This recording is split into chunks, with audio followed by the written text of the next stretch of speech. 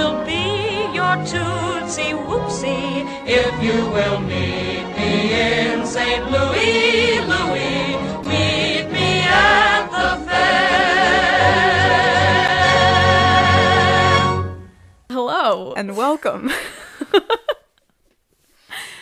Welcome to Sister Act. This is a podcast where two sisters listen to, and rather watch movie musicals, and then discuss them, or recap them, summarize them. This is our first episode. We're still sort of figuring out our premise, but our best guess as to what this podcast is that it's a podcast where two sisters watch movie musicals and then recap them to each other, and a non-existent audience, or an anonymous audience. Perhaps less anonymous eventually. Yeah, maybe we'll end up with a Patreon. Yeah, or, just ad revenue from Anchor, which will split 60-40? Do you want more than that? 70-30? 65-35. Anyway, our that's names are... Oh, yeah. That's a good piece of information also. I'm Jackie. I'll be getting 35% of all revenue from this podcast. And my sister... I'm Nicola, and I guess I'll be getting 65%, which Jackie just negotiated for me. Well, Nicola is editing this podcast. Perhaps if we have a Patreon, I would take on some of the post labor, but we're not there yet. Anyway, we're kicking this off. This concept, I was inspired. I was like, oh, we should do... Well, I said, I guess when we were brainstorming podcast ideas, that I had never seen Meet Me in St. Louis. And Nicola said, pretty sure it's Meet Me in St. Louis because that rhymes. And I was like, well, now we gotta watch it and find out. So we did. And it is Louis. I was incorrect. And I'll own that. So, I guess we'll just get started. With recapping what happens in Meet Me in St. Louis. Yes. So we start... I remember how we start with the maid and the mother, who it took me a long time to figure out the relationships. Oh, interesting. They were pretty obvious to me pretty quickly, but yes. I thought maybe they were both... I couldn't tell how rich the family was. You thought maybe it was like when there's the two maids and Mary Poppins kind of situation? Exactly. Okay, yeah. But anyway, they're making some weird thing, and everyone has different opinions they on describe if it's it as too sour or sweet or thick. I think... Okay, I thought that they were making ketchup, because that's what I thought they said, like the ketchup's too sour, but then they serve it as a soup, and so... Either ketchup used to be consumed in a very weird way, or I misheard what they said and there's some soup that's named sounds like catsup. But yes, they are making some sort of red, viscous, liquid meal that they enjoy very quickly later on. Yes. So that happens. One of the children, whose name is... Agnes. Starts singing Meet Me in St. Louis. So off the bat... For some reason, in her she was like muddy or something, right? And then she takes off her dress when she comes inside. She's walking to take a bath or something in her undergarments singing Meet Me in St. Louis. That's the first musical number. Then the grandpa joins in his own room. Yeah. No, he's in the bathroom and he's like, I'll be out in a minute. Yeah, she knocks on the door and then he's like, I'll be out in a minute, and he starts singing the song. Yes. They're both singing Meet Me in St. Louis, Louis. Also, on the note of the bathroom, there was a lot of, hullabaloo over washing your hair that I thought was very interesting. Yes, well, because the mother has, heated up water for them to wash their hair. It seems like you get to wash, which this makes sense. This musical seems to be quite historically accurate to, in the, 1903, 1904 period that it takes place in. Especially, I assume it's historically accurate, or it's just making up some really specific, wacky stuff once we get to the fall stuff. But it seems like you get to wash your hair once a week or once a month or something, and so the mother has heated up the water for the girls to wash their hair. Or maybe it's just a hassle, and every night there's water to wash your hair, because they do seem to be like, I'm not washing my hair. It seemed like it was an occasion, but or maybe it was just because of tonight. Well, but no one knows tonight is important yet. There's just, for some, it's just coincidental. I think maybe it's a weekly thing that they were just too excited about what's coming, that they were like, we just want to have dinner early. We don't care about washing our hair this week. But I must say... So, like, a big deal. It indicates how important tonight is that they don't want to wash their hair, because who would turn down an opportunity to wash your hair? There you go. I must say, for people who only wash their hair, we're assuming once a week, all of their hair looked very, like, shiny and beautiful, which may go to show... I personally believe that you're not supposed to wash your hair that often. Well, I do think that you would... Okay, I don't know that much about historical... I know more than I probably deserve to about historical, like, dress and hygiene to a certain extent, but I don't know enough about, like, the periods. I think, though, Edwardian hair care, in part, and is this Edwardian... Is Edwardian era... not early 1900s, it's a little later, it's a little earlier than that? I think so, yeah. Okay, well, in that period, you know, you would clean your hair with, like, powder, you know, like dry shampoo isn't just I mean, the chemical formulations of it today are pretty modern, but I think that you would, like, comb powdery things into your hair to keep it, like, looking healthy and correct or whatever. So I think that they wash and rinse it with soap and water every week. Yes, or every day. Yeah, that would be my guess, but I don't know. I do watch a woman on YouTube who a big part of her identity is that she has very long hair, and she washes it once a month and then maintains it other ways throughout the rest of the month. All right. Well, we've covered the washing of the hair. Which is honestly more exciting than the big thing that's happening that evening. Yeah. So the big thing that we keep alluding to is that some guy, Warren Sheffield... Sure. Yes, that seems correct. He's in New York, and he's gonna call Rose, the oldest sister from... New York. He's going to call long distance. Long distance. And everyone's like, why would he call long distance unless it's to propose? Yes. Also, I just hopping back, sorry, we're moving way too slowly through the beginning, but when Judy Garland arrives, first of all, Judy Garland looks so, I didn't realize she was so short, or maybe she was just quite young and she got taller later on in her life, but she looked like a real child next to the women in a way that I don't really think about Judy Garland looking like a child in... I will also notice, because I believe that we've skipped a song going to this dinner where they get the call, where Judy Garland sings The Boy Next Door. Yes, I liked that number. I did too. About, you guessed it, the boy next door, who she's never met or spoken to. Oh, but yes, is obsessed and she comes home in a car full of people and then runs into the house and then meets with her sister, and then she and her sister go outside and they stand on the porch for like 30 seconds and they're like... Well, Rose comes in, the older sister comes in after Judy Garland's already inside and is like, Esther, he's outside, and then they go out. Oh, okay, okay. Oh, it's a nice day. Yes, okay, they're like, nice bye. weather we're having here, very loudly, and they're, I guess, expecting him to shout from across the lawn. Yes, it is, but he doesn't. So then they go inside, and she sings a song looking at him through the window. But there is a very long and awkward dance break in the middle of this number where she's just like kind of dancing around the room, and she's wearing like flat shoes, so that might have also made her look shorter. Was her sister wearing heels? The other women were perhaps wearing heels? I think so. Okay, Mother that makes and sense. Sister. Yes. Okay, that explains maybe why she looked so small. Anyway, then they are all getting ready for this. Oh, they're telling... They have... So Judy Garland cajoles the cook and maid, I guess just maid, but the maid also cooks, into lying about having a family emergency that makes her need them to... Like, she needs to go home because her sister's fighting with her husband. And so they need to have dinner an hour early.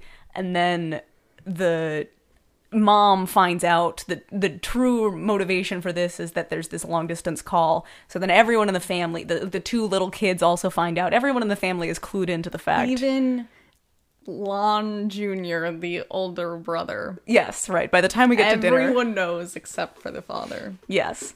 But then the dad comes home from... When do we see the child with the man in the... In between the ice truck? The boy next door and the father coming home, I think. So there's this kid, Tootie. I don't know why that's her name, but... It's probably a nickname of some sort. But. She likes to ride with the Iceman and talk about all of her dolls and all of the diseases and how they're she's like a morbid dying. kid. That's her whole thing. She gives funerals to all of her dolls. So now you know that about Tootie. But the You father, learn that pretty early. That's the first time you see that child. Alonzo Smith comes home. He's a lawyer. He really hates... I didn't even realize he was a lawyer. Yeah, he was complaining about the case. Oh, I guess or he does in whatever. the beginning. Yeah, he lost or something. And he's like, I'm gonna take an hour-long bath. And everyone's like, no, you're not. We have dinner early because of the maid or whatever. And he's like, no, I am. How dare you say that I'm gonna do anything else? I'm the man. So Yeah. he does. So then they have to wait until he's ready. For some reason, he wants to spank Tootie. Oh, And yes. that made me kind of sad. When No, that's at dinner. That's during. Yeah. Yeah. Okay, so that you've skipped ahead a little bit. So he goes he takes his bath and then they have dinner. What? But then he What just I skipped. at the dinner. The reason he wants to spank Tootie is because he discovers that they eat dinner really fast. No, he says that as he's sitting down for dinner. For some reason, she like left a doll on the stairs. Or something. You're right. You're right. And he's like, Tootie, remind me to spank you hear after him. dinner. It's sort of like a sound gag that I didn't get it for. I didn't understand what was happening, and then it kind of came together for me after. Too late for it to hit. But like you hear like the noise of him falling or something, and then he comes into the room and he mentions the doll that he tripped on and says, "Tootie, remind me to spank you later." And then Tootie tells Agnes, if I don't remember, remind me to remind him to spank me. And that Cute. just made me like, aw. That's just sad. Yes, this dad To is be like, oh, little sister, remember that you need to get hit by our dad later. This whole movie gives me real Mary Poppins vibes in that the dad is presented as just like over the top and just doesn't have time for his kids or their nonsense kind of at the beginning. His very And then first he scene has is a big so... realization at the very end. but Yes, we'll yeah. get to that. Yeah. So, yeah, they really try to rush through dinner, and he is not having it. They serve the ketchup soup, and he And gets then- one spoonful, And he's then like, they- this is delicious, and then she takes it away from him. Yeah, there was all this commotion about it being too sweet, too whatever. It comes...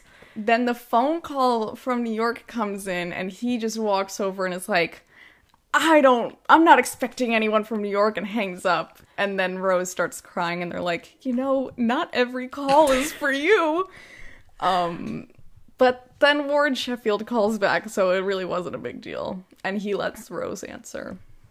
First, he gets a little worked up that everyone in the house knew Yes, what was yes. happening, but then you get it's a fun scene. I like the shot of her answering the phone, and then you see the whole family in the background, and it's like the most underwhelming conversation. Yes, no proposal. No happens. proposal, and they're just shouting. They can barely hear each other just saying, like, hi, it's crazy that I can hear you all the way from New York. Yeah, they are overwhelmed by the long distance calling, but not so overwhelmed that they can like actually have a real conversation. And that's all that that's what was that guy's name? Warren Sheffield. Warren Sheffield. That's our introduction to Warren Sheffield. He seems excited about the long distance thing, and that's all we really learn about him. And then he sits down. Oh, and then Judy Garland says, there's kind of like awkward silence when she sits back down, but then Judy Garland is like, well, I bet no other girl in St. Louis can say that someone called them from New York just to ask about the weather or something. And everyone's like, ah, ha, ha, ha, yes, how amazing. Yes. We love this. A marriage proposal is still on the table someday. Then It seems the next song is I Skip think to My Lou. the next That's thing the that one that they sing at the party. When yes, they're all because the next thing dancing. that happens is that there's a transition that is just the image of a letter that was written to the boy next door, John Yes. Truitt. And it's like from Rose. Ooh, Rose, I guess, is like about to finish her senior year of high school, but she also is hosting parties. And I guess in 1903, when you're 17, it's time to start hosting your own parties. And the parents have nothing to do with this party. It's just the children are throwing a party to celebrate that the oldest brother is going away to Princeton. And they invite the boy next door, John Truitt, over, who I guess is also a high school-aged person, but the actor looks much older. I thought that John Truitt was... Well, he's definitely in high school because he plays all those sports. Yes, he's on every sports team. He plays basketball. And he says later on that he doesn't need to go to college and he'll just get a job right out of high school. So he's definitely in high school. He just this is the moment where you realize he's in high school because he's like, wow, Princeton, that's so cool, when he's talking to Alonzo. I kind of figured that he was the same age as Esther. I just didn't. He looked like, when he's standing out on the lawn too, it looks like he's a homeowner. Like, you never see his parents. Sure, he looks older, but also so does Rose. Yes, I wouldn't think that she's in high school. No, that's fair. So they play Skip to My Lou, and everyone sings and dances. It's one of those, like, parlor dances. Everyone knows it. Yeah, they fall on the floor laughing at the end. There's a woman who plays the trumpet, and she kind of, like, keeps getting made fun of, or everyone's embarrassing things happen to her. Someone, like, took the trumpet right out of her mouth or something. I don't remember that specific beat, but it does sound like it could have happened. And they were like, shut up. Yeah, there's kind of like talent show vibes to old-timey parties, which I kind of like. I think I would like to go to an old-timey party. Then the next number is Tootie comes down and is like, I want to do a number. So she and Esther, Judy Garland, do a little, like, song and dance. They do, like, a minstrelsy number. They do a cakewalk, and the song is, like, very... It was a very...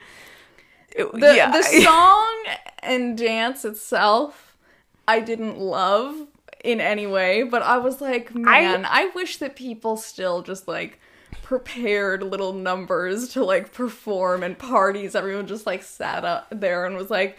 Oh, like, let's hear you play the piano now. My experience watching was that during the parlor dance number, I was like, this seems so fun. I wish that still happened. Yeah, that it was just like, there was fun little social dances and someone was playing the trumpet in your house and it was just normal. But then there were people, Lon Jr. was playing, like, some other string instrument. Yeah, he had, like, a mandolin. It did just seem, there was something very fun to me about back when you needed to create your own music, if there was to be music at a party, that doesn't exist anymore. Yeah. It would just be obnoxious for someone to be like, let's all dance to me playing the mandolin. But now it would just be someone like, oh my god, there's a piano here, I know someone like you. And everyone would be like, oh my god, shut up. Anyway. Well, and there's that sort of association too, so even if I, for example, know far more songs than just someone like you, but I know that it has such an energy to it to be like, oh, let me play the piano at this party. But that used to be just like normal, that used to be like, wow, what a good party guest. You had to learn how to play the piano just to, like, exist in society. in that level of in certain parts of it, yeah. Anyway, I got two heavy blackface vibes from Under the Bamboo Tree to be as enthralled by that as I was by the social dancing, but I do agree with what you're saying about, like, there's something nice about... Just when they, like, got behind the curtains and were preparing, I was like, why don't we do this anymore? Yeah. But yeah, that song was a little... it's 1944, baby. And it's 1903. And it's 1944, so someone was like, this is a fine thing to include. Yes. Just a regular portrait of 1903 life. Nothing to see here. What is saying goodnight? That's, okay, so then the next thing that happens is that everyone leaves the party and Judy Garland is like, before you leave, John Truitt, the boy who I love, I have to turn off all the lights in my house. And I'm scared of mice, so... I would really like if you would accompany me. Which I was confused by because when John Truitt sees the two children, like, peering over the banister when they get invited to join the party. Esther, there's some mice watching. So we weren't sure if she was scared of actual mice being in the house in the dark, or if she was scared of, like, children. Obviously she's not scared of, she's just like, oh, like, I want you to stick around, and she's looking for, like, a fun excuse, but I wasn't sure if she was kind of gesturing to the fact that, like, my house is full of those 2 little mice, they could be anywhere, or if she was like, genuinely, we have infestation problems in my home. It's 1903, we don't have exterminators. I'm sure there were tons of mice in that house. There's a mouse in every cabinet. So he goes around the house with her and helps her turn off all the lights. And it's kind of awkward because he doesn't know how to turn off all the lights in the house. It's his first time there. But she has him do all of them. And she's just like, no, this one, it's like this. And all the lights require, because it's 1903. And it's interesting to look at the sort of like practical effect. It's like electric lights, but they're supposed to be flames. Probably like a kerosene lamp, no? Yeah, they're like kerosene lamps in 1903, but in 1944 they're electric lights. Yeah. So there's some fun sort of flickering and smoking when the lights are going up, but they're also clearly electric lights. Yes. Just sort of fun classical Hollywood production design. But they're like reaching up, and you have to like turn a nozzle to turn off the kerosene to the light fixture.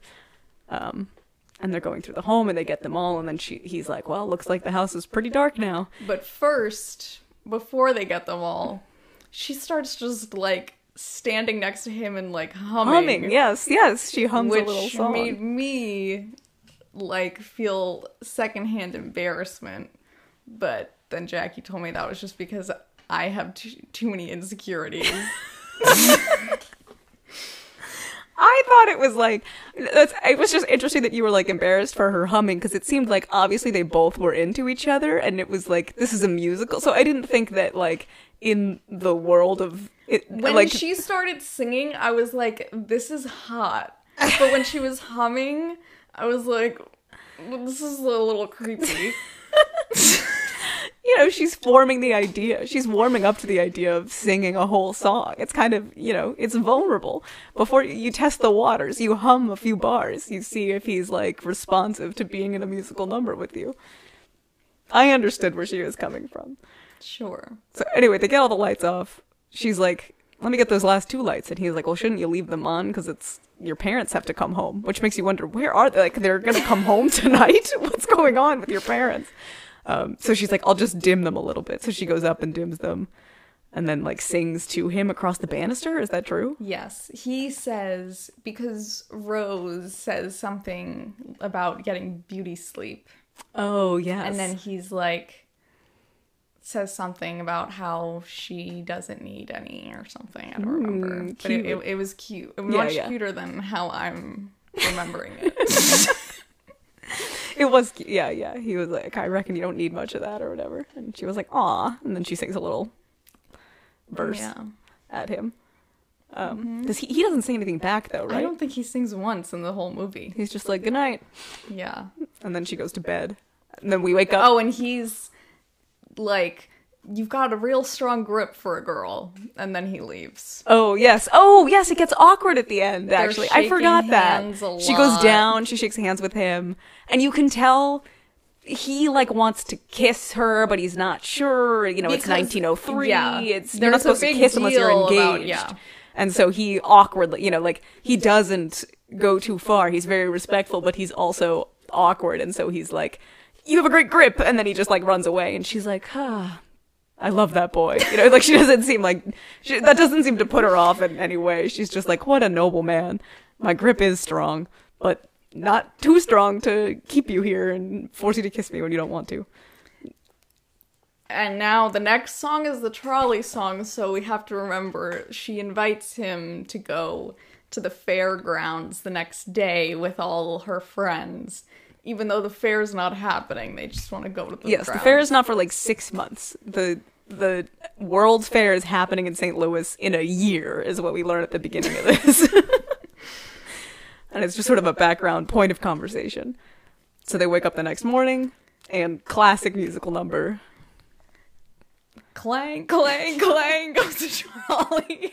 Ding, ding, ding goes the... But first, she gets on the trolley. Yeah, he's not there. She's really upset because he just doesn't show up, and everyone's singing all excited about being on the trolley, but she's just walking around the trolley trying to find him. Yeah. But then she sees him chasing the trolley. Running at the speed of the trolley. Not getting on it. He's like, he doesn't seem to be getting any closer to it, but he's keeping pace with the trolley. Yeah. And she does not see him make contact with the trolley. She just sees him running and she's satisfied. Then she sees one glimpse of him and then runs over to the other side of the trolley to sing her verse of the song. Yeah. That's all about how she's excited that he's here. That she's gonna fall in love on this trolley. She's singing with other guys. He does make it onto the trolley somehow, even though it doesn't slow down at all. It seems to, in fact, be speeding up. It's moving very fast. This trolley is ripping down the streets of St. Louis.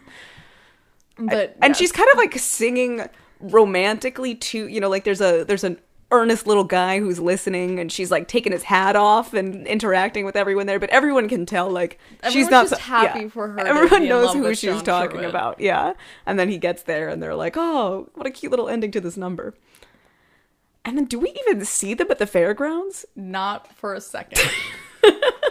I think after that, do we skip to the fall? I don't remember anything else that happens. I have no idea what You and I is. I don't remember this song. Who sings it was dubbed for Leon Ames and Mary Astor, so it was the song that the mom and dad sang.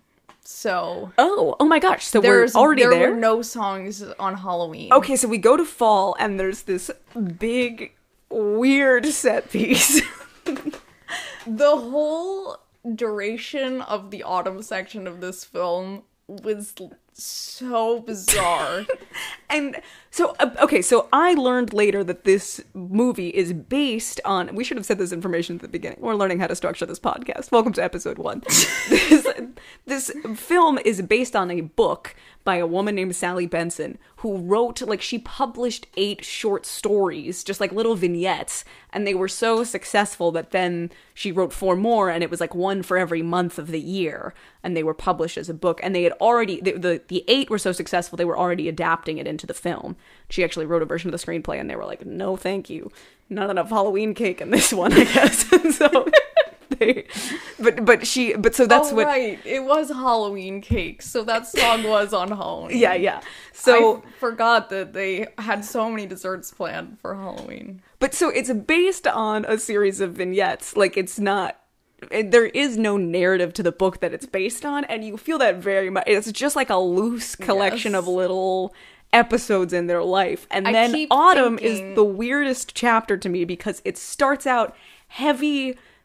Like, it's got nothing to do with anything. It's completely detached from everything we've seen. It's not even the characters we've really been spending time with. It's all about little kids. Tootie. Yeah.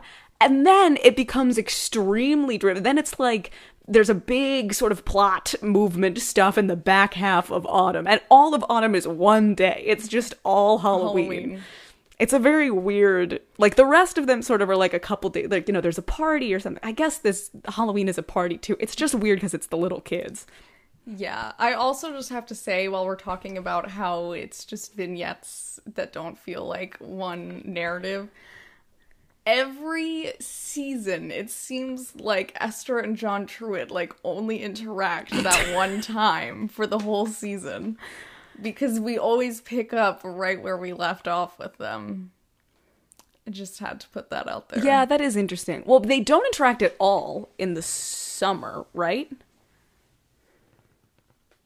Because the first time we see them together... Oh, no, because the fall is Halloween. We skipped the spring.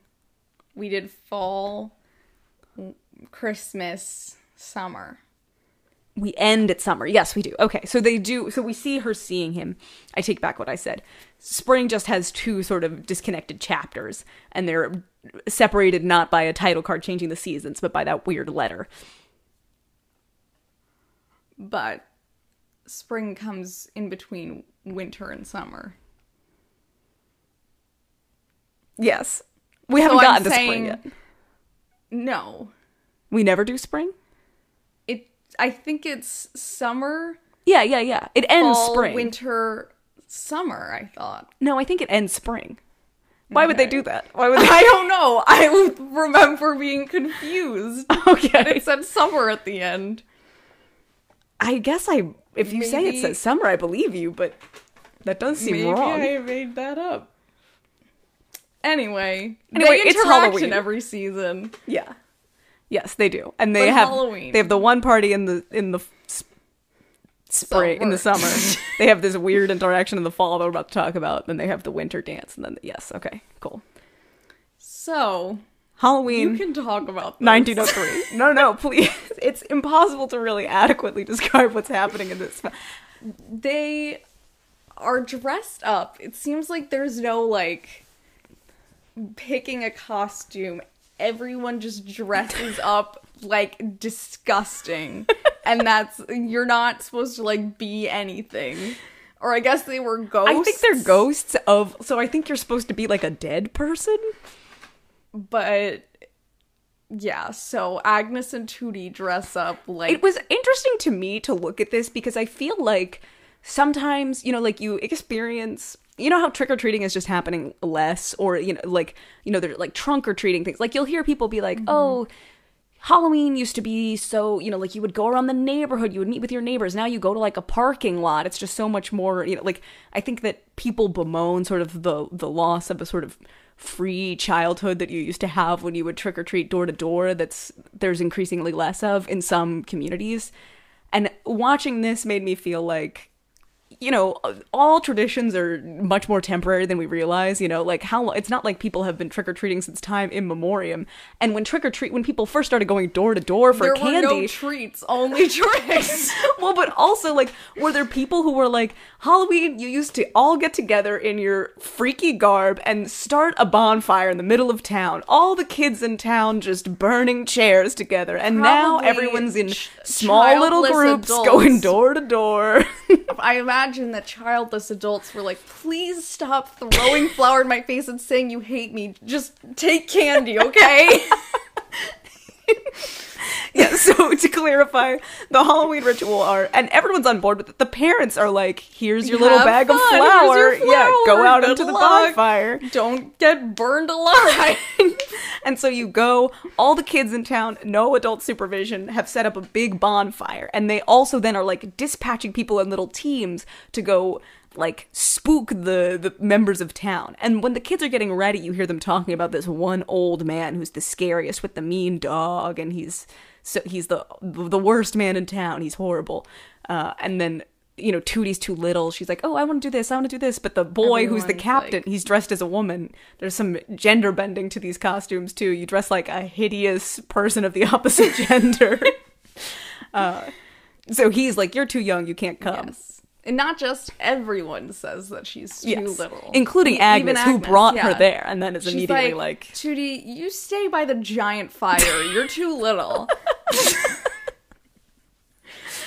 So Tootie signs up to go. She wants to prove herself. She's going to go to the meanest man's house. So there's this long sequence where she's like going up to the door. She looks in this extremely clear glass, like floor to ceiling window where she sees him watching his, I don't know, do they have televisions? No, because it's No. 1903. I don't know what he's doing. He's just like sitting in a chair. Yeah.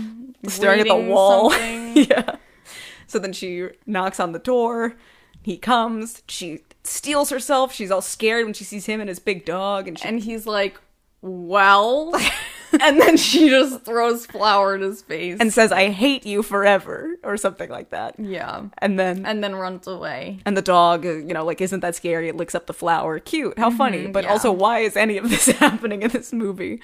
So then she goes back and everyone's like, Tootie, you're the bravest of them all. You're so brave. You went to the scary man and you survived, and you threw flour in his face and said you hate him forever. Not only is she brave, but like everyone else should be scared of her. Like she's a monster for doing it. So that inspires her to really wreak havoc, apparently. This we don't. So we This see made every absolutely no sense to excruciating me. detail of burning, like setting up the bonfire, going to the man's house, and then we end. Then Yeah, we just really cut to Rose is with some other guy. a colonel. Oh, And yes, that she's she, coming like, home. he drops I think her that the colonel off. is the ice delivery man. Really? I thought that man was, like, old. I think I can't be 100% certain, but I think that it was the man with the truck. Well, spoiler alert, nothing comes of that, so it doesn't matter. But then Esther's like, ooh, Rose, the colonel dropped you off. And then they hear Tootie, like, screaming. Well, also, she's bringing ice cream in. It's important to note that there's a lot of Halloween desserts. Because I think that's why it's the Ice Man, is that she was getting ice cream. He kept it cold in his ice truck. Oh, okay. She brings in all this ice cream, and then from across town, They hear Tootie screaming.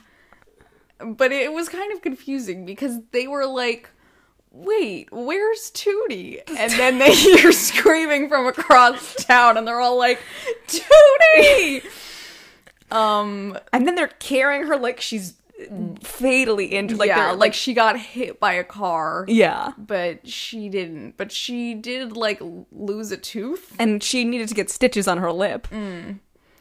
And she says that John Truitt, like, beat her up and was trying to kill her.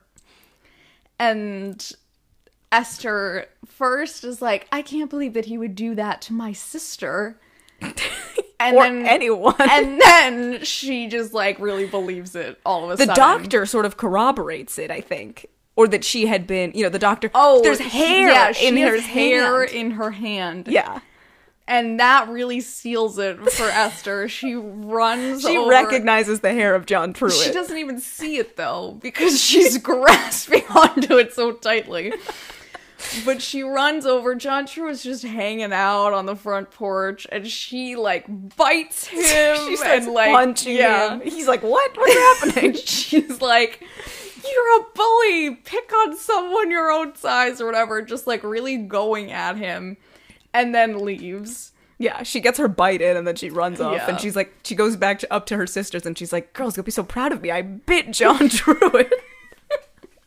But then you find out that Tootie pretty much made Agnes that whole and thing Tootie up. reveal to Rose the truth, which is that I guess Tootie had tried to distract the trolley driver or something. Like they stuffed an old dress so that it looked like a dead body, and then they put threw it on the tracks. tracks so that the trolley driver would have to, like, frantically stop the trolley to not hurt people.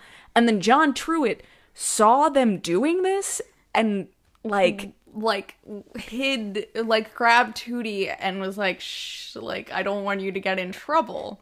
Yeah, and so it I doesn't don't know seem like when she got in this kerfuffle and, like, ripped someone's hair out and lost a tooth. I also didn't track the story well enough to understand if John Truitt saved the people on the trolley. Like, did he also take the stuffed dress and abort this whole plan? I or think just so. okay. Yeah.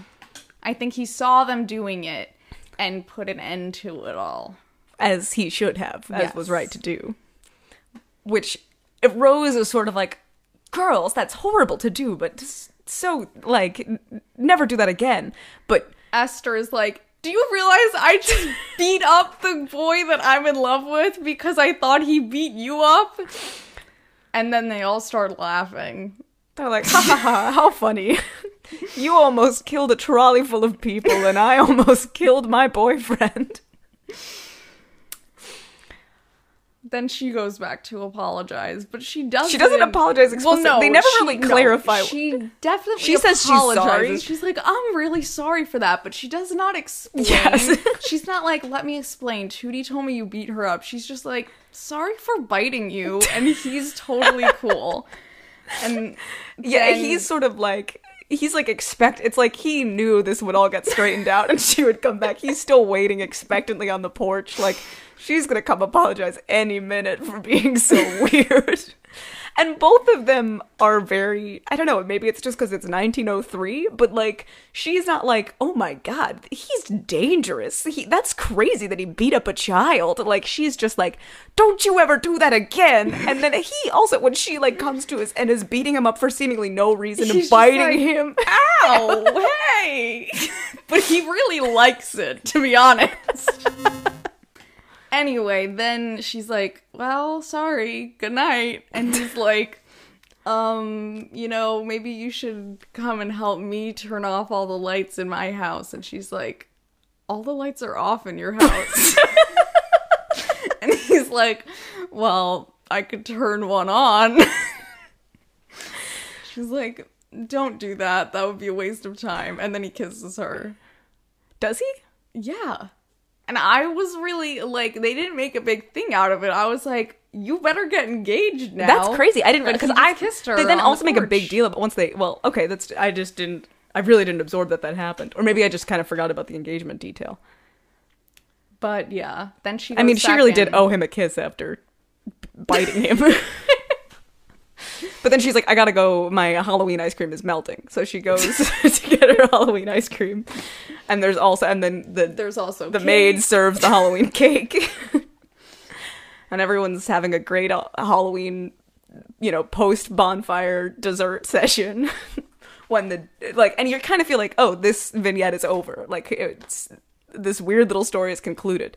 But Dad comes back and he has news that he thinks is very good, but it's received horribly. And he's like, I just got a big promotion and we're moving to New York. And everyone's like, New York? That's horrible. Oh, modernism. No, I don't want to live in New York. We'll live in a tenement. It'll be horrible. And he's like, what do you like about St. Louis? And they're like, it's the center of the world. The World Fair is going to be here. We've been waiting all year for the fair, and we're going to leave before the fair. I'm about to be a senior in high school. To be fair, they're also like, we have friends Yes, here. I and understand. Kids, and we don't want to move. It is But crazy that the also, dad is like, halfway through this movie, it becomes really like St. Louis propaganda. Yeah. It's like, this city is about to blow up. We can't leave now. This is the best city in America, and you're gonna take us to the dirty butthole of America, New York City. Ugh. It's just like a very opposite energy from most, like, especially musicals. It's just kind of a weird. Yeah. And then they're like, someone's like, there are houses in New York when they say the thing about the tenements, and they're like, only for rich people. I'm like, you guys have like a maid and a really big house. Am I missing something? They're not. That's how rich you have to be to own a house in New York. Yeah. It's either a house or a tenement. St. Louis is the land of opportunity. You could be someone who would live in a tenement in New York, and you have a mansion to yourself in St. Louis. The dad, in the children's defense, the dad is really tone deaf on this. Like, and then he gets really mad at them for not being really happy. And he's trying to, like, psych he's just not emotionally responsive or good at this at all. Like, everyone's sort of sad, and he's like, everyone eat your Halloween cake. And they're like, we're not hungry for cake anymore, Dad. We're too sad. And he's like, I hate you. Just eat your frickin' cake and shut up.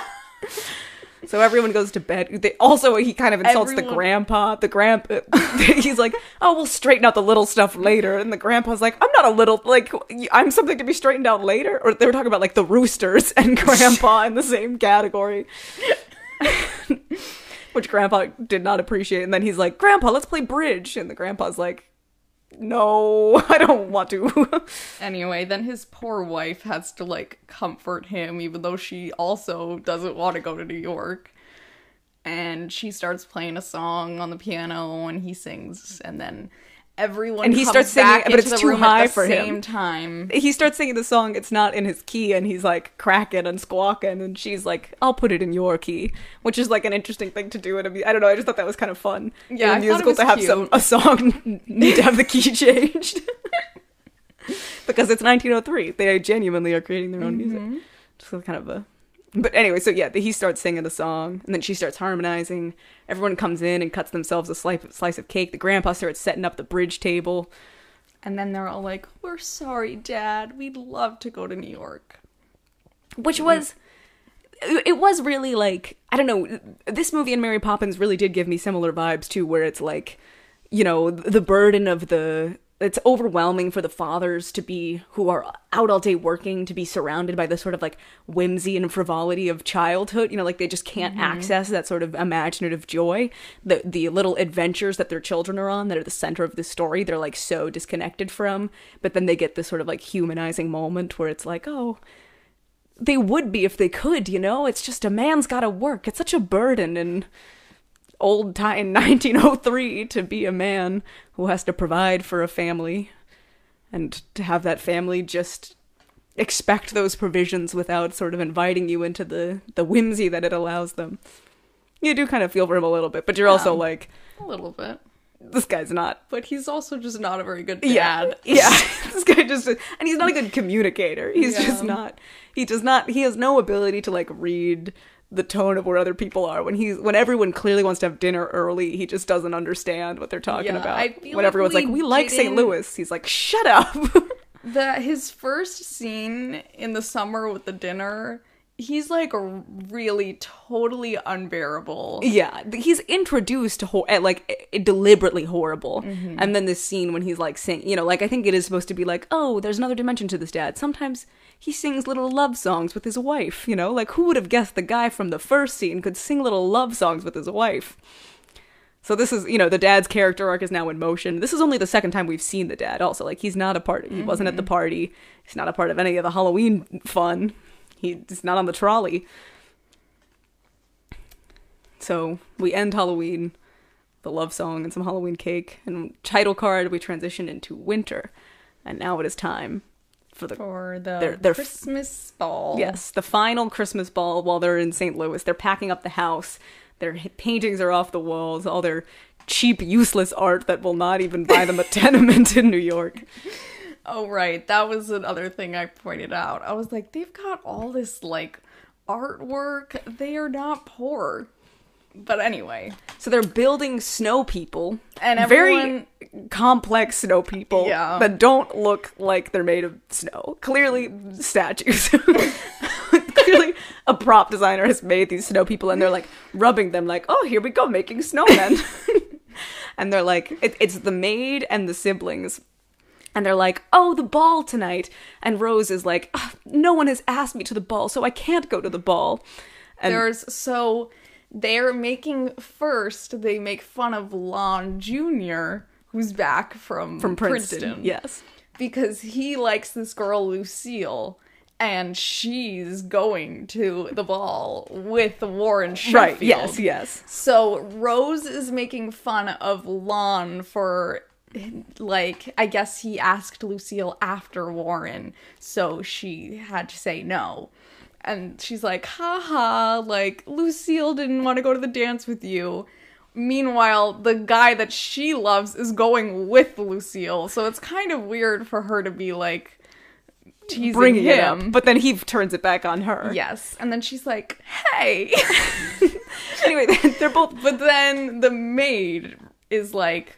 well, just go to the dance with each other. And they're like, ew. And I'm like, so gross. Yeah, honestly, I would not want to go with my brother. No, I think it would be fine. I'm confused that they were, like, so hard on the idea. But also, because you have your dance card, you dance with other people. Like, that's just to get in the door. You can't even do all your dances with your brother, you know? Especially because later someone else comes to the ball, which makes you even less. Yes.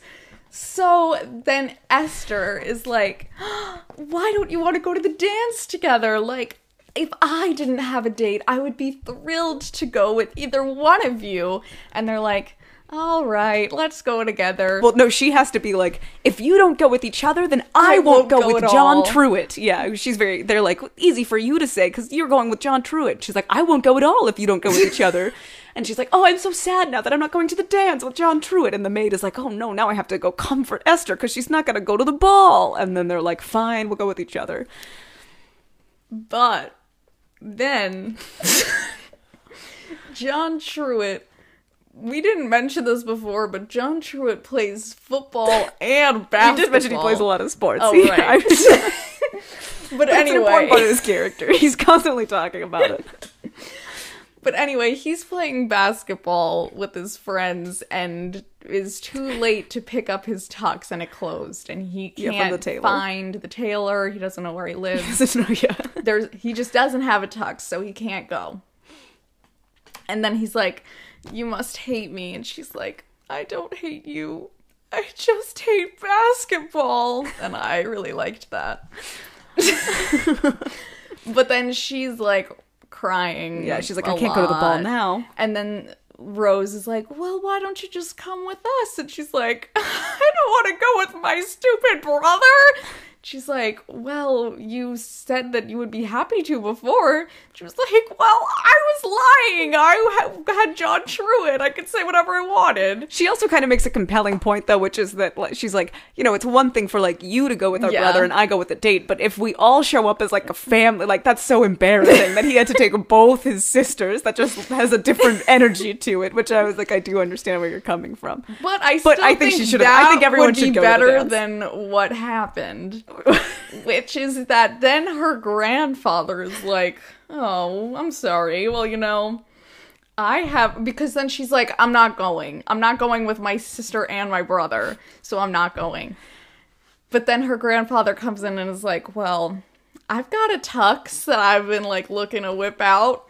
And then she's like, but he's actually like, this tux has been getting mothballed. You know, it's important for a tux to get worn. Yeah, the tux needs to go out. He doesn't say anything about how he wants to wear it. Yeah. So Jackie and I both assumed that he was offering to lend it to John Truitt.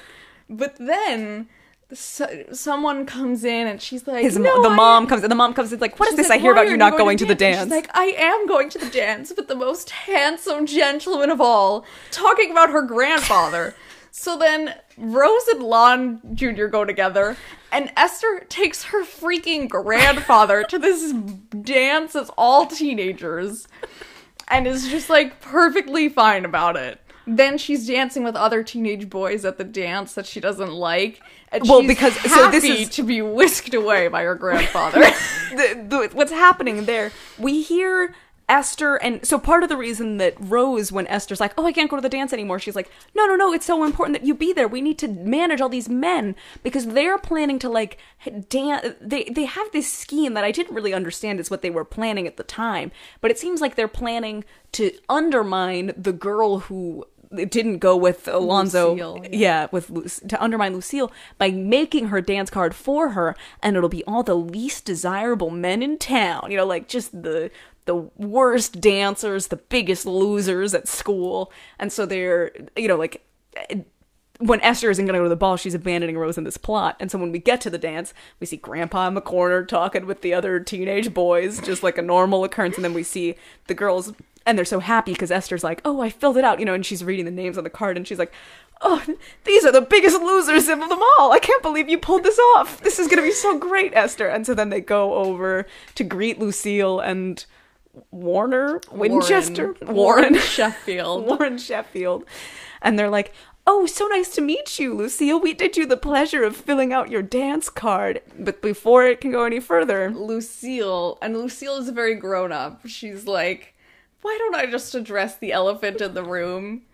Warren wanted to go to this dance with Rose, and I wanted to go with Lon. Why don't we just switch partners? And then they're like, yeah, great. So then the grandpa makes Esther feel bad about giving her the bad dance card after she was just so nice to both of her siblings. So she takes it for herself. So Esther's like, oh, I'm sorry, somehow your name got put on my dance card. Here, this one's yours. And she gives her nice dance card, and she takes the dance card with all the schmucks in town, all those jabronis. And they all are pretty handsome, just horrible dancers. They have truly the, like, bounciest, most intense dance also, energy. Like, you know, everyone does these, like, prepared social dances that have, like, a flow in the room, and her partners are always just taking her, like, wherever they want. Zigzagging across the screen. They do a very good job of communicating to you in, like, 20 seconds that every man she dances she's having a miserable night. So her grandpa cuts in, and she's like, oh, thank God. And they're doing a little dance to Old Lang Syne. And he's like, come, we're dancing in weird circles out of the flow of the group. And they go behind a tree. And then there's a pause, and you're like, oh my God, they're never going to come. He died behind the tree. But then she comes out from behind the tree. No explanation as to how this happened, but what a wonderful surprise. My guess is that the grandfather quickly took off the whole tux and was standing naked behind the tree in just his underwear, waiting for the dance to end. And John Truitt comes out dancing with Esther in a tux. I think he actually says he was able to get his tux. Oh, well, that's nice. Yes. Which means also then that he coordinated this little thing with the grandpa instead of just he personally relieving her from the terrible dancers, which is maybe nice to the grandpa. Let him have a nice little moment. Sure. No one has been so pleased to dance with that grandpa since in his whole life. So they dance the night away. They're walking around outside afterwards, and John Truitt proposes marriage. And she's like, yeah, of course. And he's like, and you know, even if you move to New York, whatever, we can like make No. or he's like, don't move to New York. He's like, I'm proposing so that you Don't have to go move to to New New York, York. and then And then live she says, together in like- St. Louis. Yeah. And she says like, well, even if I had to move to New York, you know, like we could make it work, right? He's And like, I don't think so. So then she's feeling kind of torn, even though she never wanted to go to New York in the first place. But she doesn't want to feels leave a her whole loyalty to family. Yeah, yeah, family. exactly. She's still in high school. She's not ready to. yeah, live on she her leaves own her with a boy. romantic proposal. She goes into her littlest sister's bedrooms and just looks at their little sleeping faces. But Tootie is still awake and is, I don't know, what is she like playing with a toy or She's, like, something? Doing a Oh, she's waiting for music Santa. box. Oh, right, yeah. That's her. Yeah, she's maybe occupying herself with something. But her thing is, she's like, he's got to come soon, right? And she's like, what do you mean, Santa? And they talk a little bit about that. And then she sings "Have Yourself a Merry Little Christmas," the original version of the song, which is sadder than the Frank Sinatra version. And it's, you know, a lovely performance. And Tootie starts crying in the middle of it, and you're like, oh my gosh. And then Tootie runs out of the house. past the dad just got home for some reason. A dad comes in middle of the night regularly. No one asks any questions about this. The dad works the craziest hours for a lawyer. He comes in and he's like, where's she going? She grabs some weapon and starts, like, attacking the snowmen they built earlier. Really highlighting the fact that they're not made of snow because they are falling apart in a very unsnow-like way. And You can see, like, gaping holes in the middle as these hollow statues crumble. And I don't know, she's screaming something about how she doesn't want to go She's to New like, York. I don't want to go to New York. I want to be in St. Louis. New York sucks. I don't want to live in a tenement. I want all my stuff. She's really talking about it. She is talking about her stuff. She doesn't want to leave her stuff. Yeah, she doesn't want to have to dig up all the dolls. She's buried in the yard, but she doesn't want to leave any of the dolls behind. And then Esther's like, no, it's going to be great in New York. And the father is watching this from the room that they were just singing Have Yourself a Merry Little Christmas in for some reason. It's the bedroom, the child. He saw Tootie running and was like, what? And then he saw Esther running after Tootie and he was like, well, probably she's got that. I'll just check on the other one. And he does, and she's dead asleep, but then Yeah, and then as he's, like, silently walking out of the room, Agnes wakes up and is like, what's happening? And he's like, nothing, go back to bed. I'm like, so him just, like, walking in and out of the room woke you up, but, like, the whole conversation and song, nothing. She was out. But So dad goes downstairs after telling that girl to go to bed. He goes downstairs, you know, he looks around, he turns on some lights, and then he's like, everybody wake up! But he's not even that loud, and he's downstairs. no, He's kind of first- far from the living rooms, but everyone he just hears. kind of, like, at a normal volume is like, oh, what's the mom's name? Anna. He's like, Anna, Rose, Esther, everyone, come down. And they do. And they're like, what's happening? What's this big disaster? Why is the energy so high in this room? And you're like, is it even that high? But And he's like, trying to make it seem like they all want to go to New York and he doesn't want to or something. Yeah, yeah. He's like yelling at them about how they just can't do it. And he won't allow it and that they have to stay here. I don't remember what he says. But it's, you know, he's like, it's nice though. Yeah, he does. He's not doing it. It's it doesn't nice, feel it's tone just deaf. It in feels his like way. Yeah, it's him in his way. You know, pretending that he can't read as someone who often can't read the room. He's kind of making fun of himself and pretending he can't read the room and changing the plan. And everyone appreciates it. They're like, "Oh, Father, thank you," and they hug him. And then I think that's the end of the winter, right? Oh, no, because then Warren Sheffield. Oh yeah. Oh my god. That the was third funny. time we see this man, bursts into the home. Like, while Alonzo was, like, giving this whole speech. Oh, they start opening presents, too. Oh, yeah, because Tootie was like, well, since we're all up, does everyone want to see what they got? And they're like, just open your presents, Tootie. And then Warren Sheffield bursts into the house. And he's like, Rose, I won't have it any longer. You will marry me. And she's like, okay. And then he leaves. And Alonso's like, who was that? He's like, I would like to meet that man. And he says it in a sort of signature tone. It's very funny. It's a good scene. Yeah. It was very nice. I like winter. I mean, I don't like. I like the end of winter. I like the endings of all of the seasons. It seems. I even like the trolley song as the end to the summer.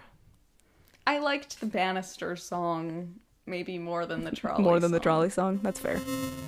Final season, perhaps Either summer spring 2.0. summer. I think it was spring.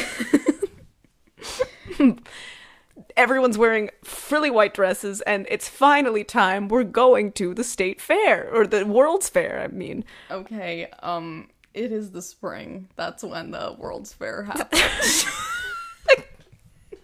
Okay, great. I didn't really doubt it, but I'm glad to know. There is no more music, also. It ends with Have Yourself a Merry Little Christmas, and then you get this weird little spring, which is just like everyone outside in these beautiful white dresses loading into their little carriages to go to the, it's like John Truitt and Esther Everyone's and in their couples. Yeah, and Rose and Warren go in one, and then the parents and the remaining children. Oh wait, is Lon with Alonzo and Lucille are there together too. So it's 6 and then 4? I don't know. Or 5? Because Grandpa and then Trudy gets up and she's riding shotgun with the Iceman, who's also pulling their carriage. Do we know that it was actually the Iceman, or just Tootie likes to sit in the I think it was the front same man. I think it was that man. I think it was the same man in the ice truck and on the date and in that one.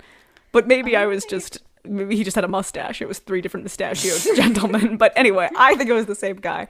They go to the World's Fair, and we end... Like, oh my god! I can't believe we get to live here in St. Louis. And it's not even... It's also and it's like... Right, this is the most spectacular thing I've ever seen. And it's right here in our backyard. Yeah, in our home. Can you believe it? In St. Louis, where we live, thank God. And that's the end. That's the final scene is just them admiring the fair. There's 2 stoic nuns standing on a little overlook, and John Truitt and Esther are talking next to them. And then the whole family's like, come, we have to stand on this parapet instead. And they all stand on a different little group and they look out. They're turning on the lights.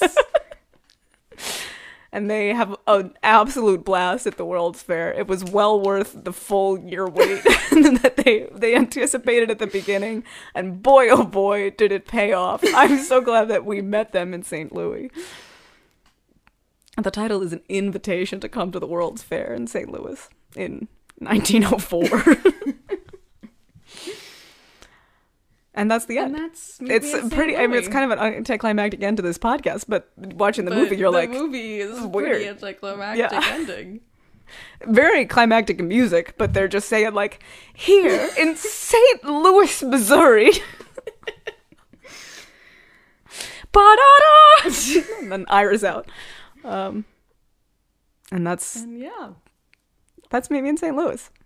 Maybe in St. Louis. How should we end it? Episode 1, this is clearly a work in progress. I don't know. Do we have a little sign off? Subscribe to us on Anchor. Or no, on Anchor is the distributor. Subscribe to us on your site. Wherever you get your podcasts. Yes, that's true. Follow us on Spotify. Spotify. That's where I listen to podcasts. Or Apple Podcasts, which is where I listen to podcasts. Or Stitcher. Let's see, Actually, I don't know. Will we be there? Where does it get distributed? Anyway, I'm Jackie. My co-host is Nicola. Learn more about distribution. This This has been Sister Act.